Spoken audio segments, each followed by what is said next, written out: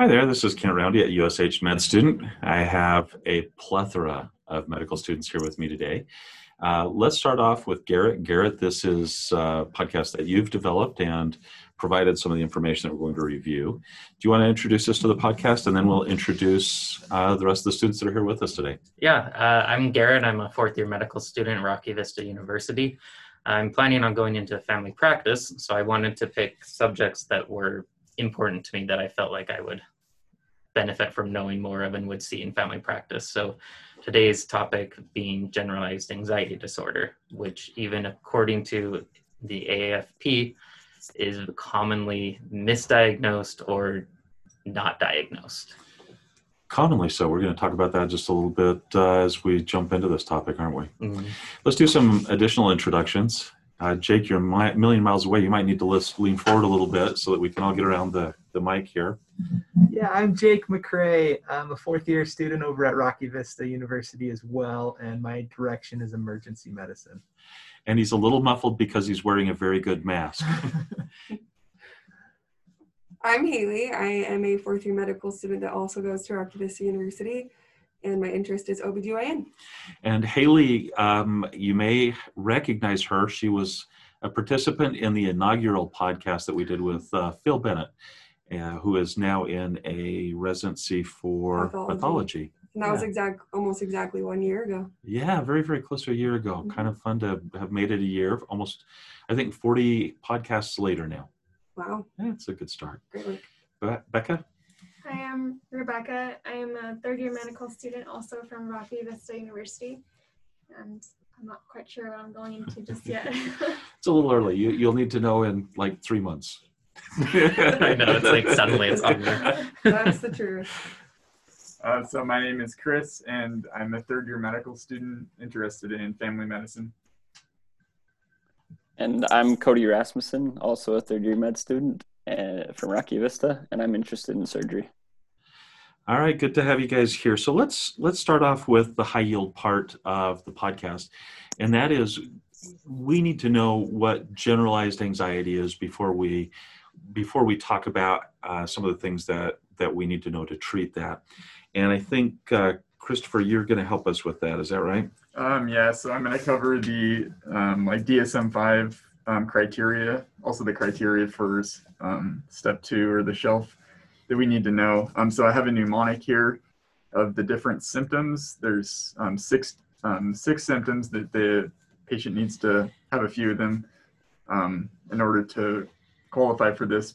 First, though, the patient needs to have anxiety symptoms for 6 months or more in order to qualify for this, and they need to kind of like not be or like be out of control of their worry of these symptoms. So they don't have control over whether they have these symptoms or not. And so the mnemonic. So I'm going to jump in right here, and we're going to come back to this. This is the key defining feature, and this will pop up again throughout the podcast. Excessive, persistent worry, that out of control worry that runs away from people is going to be how we uniquely identify this condition. Now, there are also some additional symptoms that go with this, and how many of those are there? I'm sorry? So there's 6 of them. Uh-huh. And adults, in order to qualify for this diagnosis, need 3 or more. Children, though, only need 1 or more, or only need 1. And so the mnemonic is ICREST. And so the I stands for irritability, and then C is decreased concentration. The R is restlessness, E for energy. And that can be like increased or decreased energy, kind of, yeah. And like then restless energy? Is that where people are busy moving around? Okay. Yeah, and then S is sleep difficulties, and T is for muscle tension. So that's ICREST. I thought it was icy rest. Because you have a tough time falling asleep, right? When it's cold in bed, I can't fall asleep. Yeah, that might be easier to remember. Icy rest. Icy rest. In any case, irritability, concentration, restless, energy, sleep, muscle tension. Yeah. Right. And I think that muscle tension can cause headaches quite often. So you'll see the headaches show up with that. Is there a GI symptom that's in that as well? Not in criteria? like the main criteria. Okay. So we now have a diagnosis. One thing you may have noticed, and this is something that Garrett and I talked about a little bit, is there's not a lot of difference between, or I should say, there are some key differences between anxiety, generalized anxiety disorder, and major depressive disorder, but there's also a lot of overlap. How do we, first of all, figure out the difference between major depressive disorder and generalized anxiety disorder when we're taking the shelf exam? And then I think we should also talk about some of the other psychiatric conditions that may also be difficult to choose between if you're looking at the shelf exam. So let's start with depression and anxiety. And Garrett, what did you find on that? What's the critical distinction between those? Well, I think first it might be beneficial to go over the parts that they share that overlap, so that when you're getting your vignette in your question, you're like, okay, these are both hitting both things, and then you can go find that different spot. So there's actually 4 out of those 6 criteria that are overlapped to depression, being that restlessness sometimes, the fatigue, the disturbed sleep, and the agitation, or concentration. I'm sorry, I think I said agitation twice. And I think energy. Yes, fatigue. I love fatigue. Sorry. Good. Yes, I'm not tracking it. You start thinking about it. When you're doing these things, you're thinking about a million things. I got to be honest. I'm just trying my hardest to not screw up most of the time. And, well, I do. So I think one of the big differences is people with anxiety they often still have pleasure in things. They're still more active. But they, as you say, that worry. Whereas depression, it's kind of more of things are bad. With the anxiety, it's the worry of things to be bad. It's a good distinction. So anhedonia versus excessive persistent worry. That's the critical distinction between the two. What about other diagnoses? I think some of the principles, sometimes anxiety disorders, they seem really, really different, but they do have some common ground that they share. Jake, I think you had looked up some similarities and differences between OCD and GAD, and if you were looking at a shelf exam question, actually Rebecca, sorry about that. Rebecca, how would you tackle that distinction? It actually wasn't OCD, it was OCPD. OCPD, thank you. And so the question I was looking at was actually going for OCPD, but generalized anxiety disorder was a common answer that people tended to pick. It was because the overlapping thing was recurrent worrying and insomnia. So if you just got that out of the vignette, it was very easy for you to pick generalized anxiety disorder. But I think the major distinction is, like you said earlier, it was persistent worrying for GAD, whereas OCPD, there was a focus on inflexibility, excessive perfectionism, and your main focus is with orderliness. And so I think that's what they're mostly concerned about, whereas GAD is more generalized. They're worried about everything all the time. So one is more inflexible, more rule-bound, and one is persistent worry. But we kind of keep coming back to that, I think. Good. Jake, panic disorder. You were kind enough to put that on a note for me so I could get it right this time. Yes, another common board-style question reviewing the test banks that they like to pit against each other is panic disorder and then the GAD. Panic disorder, though, is very different. It's episodes of intense fear and discomfort that just last for several minutes. It peaks within minutes. And they typically have a fear of dying or some kind of symptom overdrive, with sweating, palpitations, nausea, chest pain, shortness of breath, kind of a choking sensation.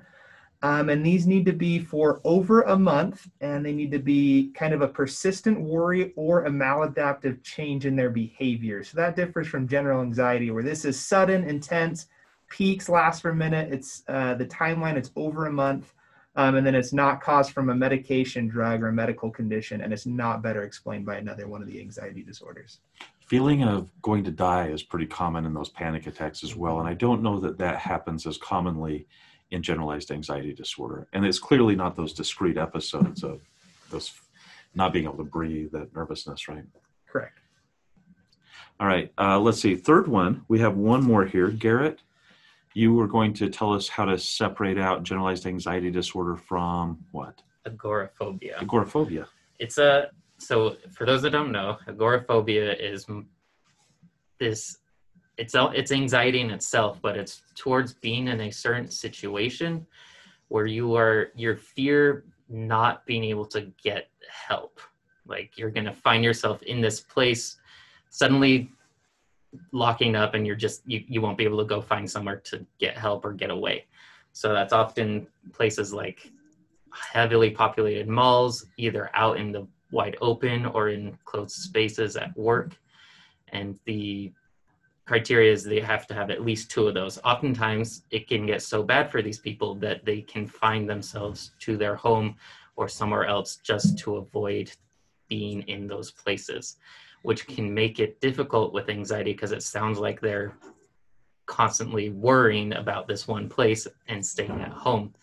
The key difference would be what they're worrying about, whereas generalized anxiety disorder is that constant excessive worry of kind of everything, whereas with this agoraphobia, it's to leave and be in that situation. Good. I want to change gears just a little bit. We've talked about some psychiatric conditions that you might have to pick out or be able to distinguish between in your study preparation, but there are also some medical conditions. And Cody, I think you've taken a look at those. Is that correct? Yes. So for my little topic, it actually kind of bridges the panic disorders that Jake had brought up and generalized anxiety disorder. So one of the specific questions that I ran into with some test prep was a patient that had irritability, restlessness, sleep disturbance. And the one thing that was interesting was the answer is basically exogenous hyperthyroidism.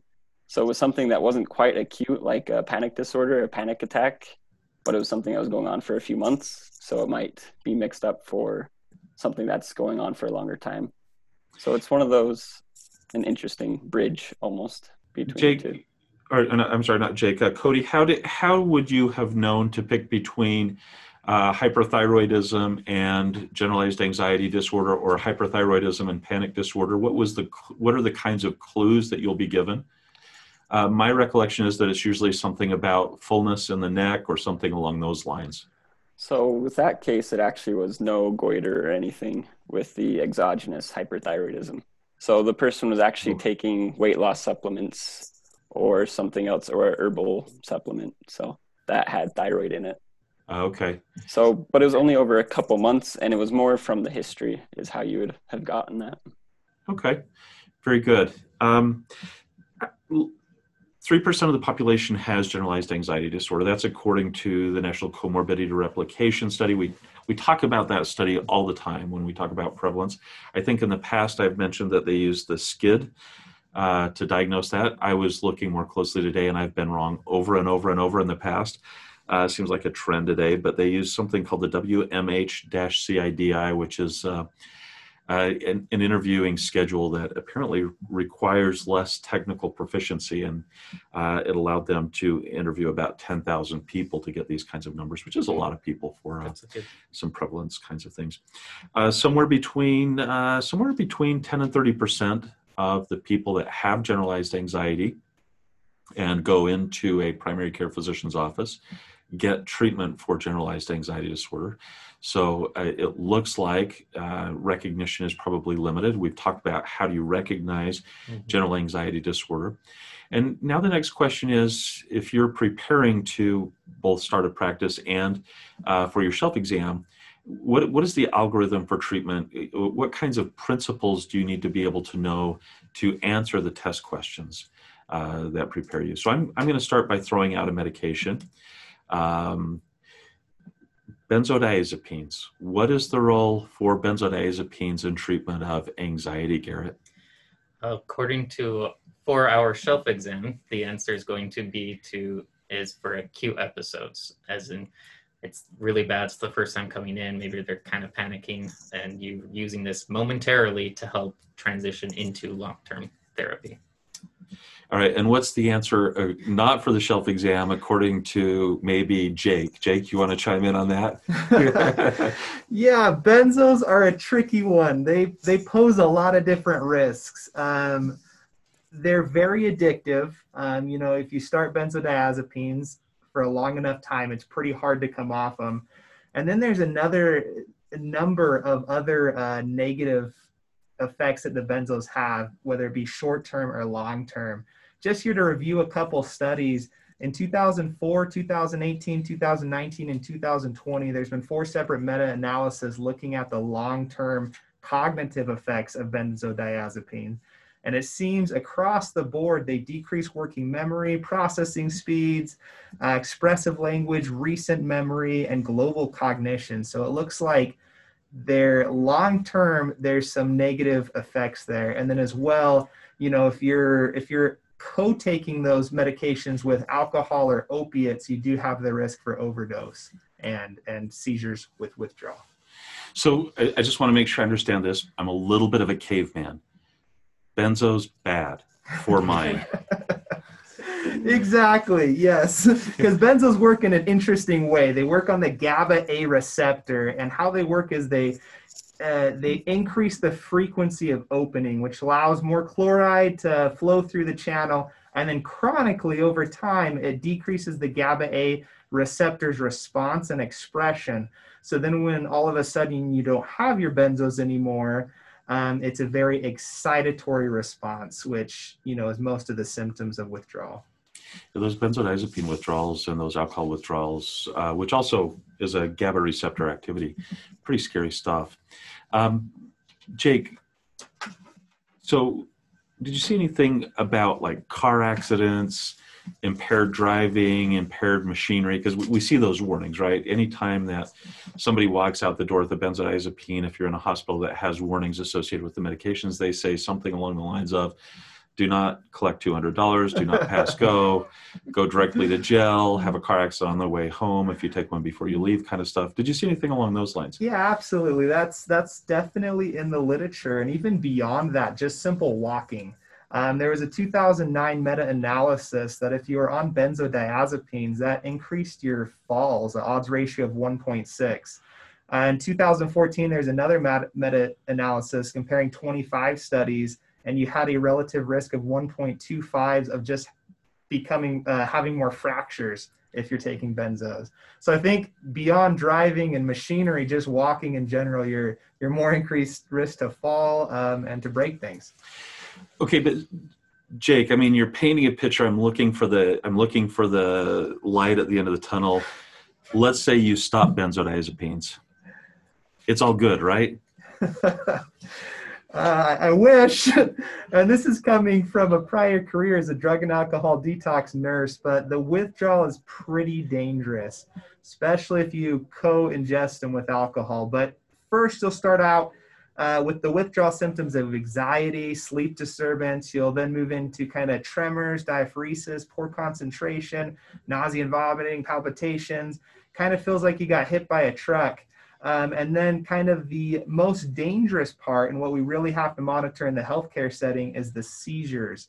And these are monitored, inpatient withdrawals. Seizures could be definitely deadly in these situations. Quick aside here, my patients that have benzodiazepine and alcohol withdrawals, they always take off their clothes. Did you were an alcohol and drug nurse. Did you see that trend? They came in and they said, well, I got caught because I tried to stop cold turkey and I was running around naked. Yeah, I think the tremors and the sweating and just kind of the restlessness they feel, it feels like everyone in withdrawal just tends to take off clothes, which is kind of a fun thing. All right, so I'm still looking for the silver lining here. Stop benzos safely and all is good, right? And then those studies I was referring to again, the meta-analysis in 2018, 19, and 20 both show long-term disabilities, cognitive disabilities from benzodiazepines, that they're just across the board, global cognitive functions decreased even after stopping and abstaining from the benzodiazepines. So I can tell you that even though the shelf answer is transitionary, I don't think we can, I mean, you and I have had fun obviously hamming that up a little bit, but I just can't emphasize enough the risk of prolonged benzodiazepine, and it's really difficult. Having sat in the room and having somebody say, "Doc, this is the only thing that helps me feel better. If you take these away, I can't function. I won't be able to keep my job. I won't be able to keep my relationship." And if you're listening, you're hearing me bang on the desk here, and I try not to do that. And it's hard to say, no, this is not a good idea. I'm hurting you by continuing this, even though you're begging for it, right? That is a tough situation to be in. And it's one of the reasons why I really hate starting even transitionary benzodiazepines. I think most suicides happen with substances on board, and that includes benzodiazepines as well. And that's something I don't think you mentioned, Jake. These are tough medications to use. And again, shelf answer is short duration. Making that happen in real practice is harder than one might consider. We have an OBGYN going to be expert working on it. How are benzos in pregnancy? To my knowledge, I think they're safe, but just come along with all the other risks we just mentioned. There's not a lot of medications you can give pregnant patients, so you have to be very careful. But to my knowledge, I think that they're considered at least safe in third trimester kind of stuff, or Yeah. maybe even before. All right. We may have if you find something different, we'll post that into the podcast so that there's a paper there supporting one direction or the other. I did want to mention that benzos will always be the answer for one question. Anyone know where I'm going with that? Me. Dr. Roundy. Catatonia, alcohol withdrawal. Yeah, alcohol withdrawal. Yeah, the benzodiazepines are a must in alcohol withdrawal. There's not even though there's some other literature around that with the use of antiepileptics, the standard of care is benzodiazepines. And catatonia is also an answer, right? ECT and catatonia are the two things. I'm sorry, benzos and ECT for catatonia. All right, so let's talk about the medications or the treatments, not necessarily just the medications, but let's talk about the treatments that seem to have a little less downside to them, a little less of the dark side. And should we start with, what do you want to start with, Garrett? Probably the go-to that you'll probably see on your test question, which is SSRIs. I think it's a very good chance that you're going to have that as an option if your question's leading towards generalized anxiety disorder and what's your first line choice. In the real world, that can come with some side effects. Like, it can be difficult for patients to want to use those. They come with some side effects, sexual side effects that are very unpleasant for people. So it can be hard to use those. So alternatives such as buspirone can be used. That's been shown to be effective. I believe mirtazapine does not have the sexual side effects. Doesn't tend to. I don't recall if it has an FDA indication. I know that we looked at a meta-analysis, a network meta-analysis done by Dr. Coverdell was one of the authors, one of my mentors, and it listed a number of medications that don't have FDA indications. And maybe we'll get to those in just a moment. Okay. SSRIs, generally speaking, you're going to see things like escitalopram, sertraline, paroxetine, fluoxetine in those kinds of questions for generalized anxiety disorder. You might also see SNRIs as well. Duloxetine may show up also. And then I think what you're referring to is if you have somebody who is saying up front, because of sexual side effects, I can't take the SSRIs and the SNRIs. Now what do you do? And of course, benzos will be offered, and that is the wrong choice. Wrong choice for long-term management of generalized anxiety disorder. Good. Yeah, Dr. Annie, you brought up a good point. You may know that SSRIs are the correct answer, but they will list them in their generic form with a bunch of other drugs. So you have to be able to pick out which drug name is in fact an SSRI, not an SNRI or something otherwise. Yep. So study those SSRI names. Sure. Good point. Very, very good point. What other treatments are available? Outside of pharmacotherapy, there is good evidence for CBT, cognitive behavioral therapy, and exercise, I would feel like are some of the top options. So you had an article from the American Journal of Family Practice, Yes. right? The AJFP. And that has, believe it or not, that's a journal that I've looked at a number of times to make sure that I'm just doing the nuts and bolts right stuff. The one challenge with psychotherapies is finding somebody that will see patients and insurance coverage, right? Antidepressants are cheap and easy. They have a good benefit. I think most people will, about 65 to 75% of the people that take an SSRI will get pretty significant relief pretty quickly. But it is at this cost of potential side effects, right? So having somebody you can refer to is very helpful. I think there is also some benefit with some of the mindfulness therapies, relaxation, and so forth. What else are we missing on this topic? What have we not talked about that we should talk about? Because this is maybe one of the meatiest podcasts in terms of shelf kinds of principles that we've ever done. We mentioned buspirone. We did mention buspirone, and other that's anxiety disorders. No, we kind of touched on that. We kind of touched on those. The buspirone we would use in the case where sexual side effects limit the use of antidepressants. I think then, Jake, you're going to say something? Yeah, I just had one more note, and you guys will, if you'll see this as you're rotating through your third and fourth years, is when you get into family practice situations, and I think that's kind of the direction Garrett's heading, you only have a certain number of minutes with your patients. Typically, it's 7 to 10 minutes, and a lot of times those patients would come in and state their, things, and it's so easy to continue their benzos. It's so easy to continue, or start benzos just to get them out of there. But I think talking about the other pharmacological options that Garrett and Dr. Roundy have been mentioning will be well worth your time.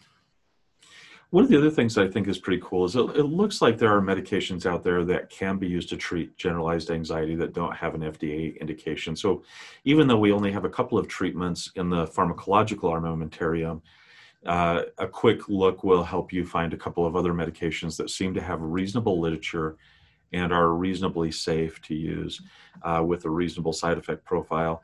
And again, psychotherapies, they're very, very helpful. The treatment of anxiety, some articles make the case that the treatment is equivalent. Some articles make the case that pharmacological treatments are slightly better, but come at a cost. In any case, these seem to be two very equivalent options to offer patients, if not both. I think probably we're in a pretty good place to wrap this up. Why don't we go ahead and get last thoughts? How about if we start with you, Cody? Any last thoughts or takeaways from your perspective? Just that generalized anxiety disorder, you need to keep it on your radar, and that 6 months or more is an important thing to remember.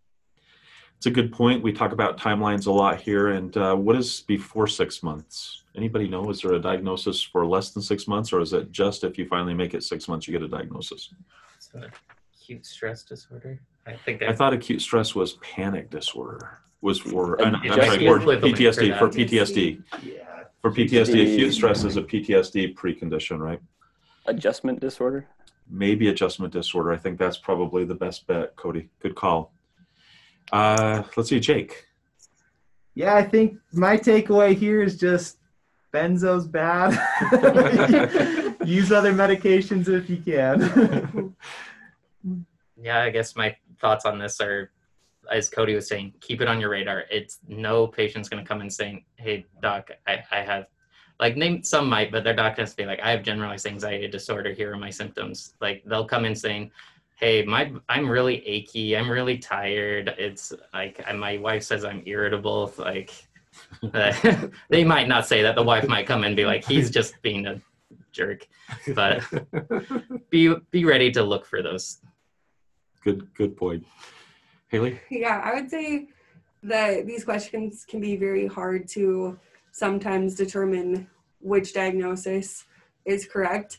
So I would say unless you're absolutely positive that unless there's something in the vignette that points you directly to a different diagnosis, just go with what's most common. So that would be either generalized anxiety disorder or major depression disorder. Yeah. So just go with those two when you're in doubt, unless there's something specific that points you to another one. And I think we did a good job of figuring out what to look for to sort it out from those other ones. I really like the way that this played out. Rebecca. Something interesting that I saw while reading through the DSM-5, looking through generalized anxiety disorder, is that it says there's an increased likelihood of having a personality disturbance that meets criteria for what we talked about earlier, the OCPD. And so I think that'll help in practice if they do have generalized anxiety disorder to look out for other, I guess. Comorbid.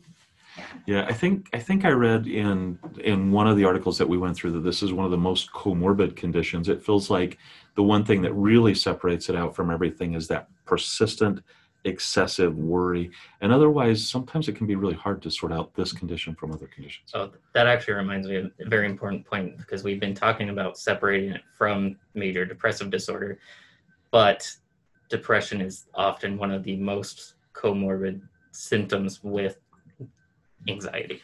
I think I saw somewhere around 40% of the time it's there with generalized anxiety disorder, and maybe another 20 to 30% of the time it comes and goes, something like that. So huge comorbidity. Yeah, that's a good point.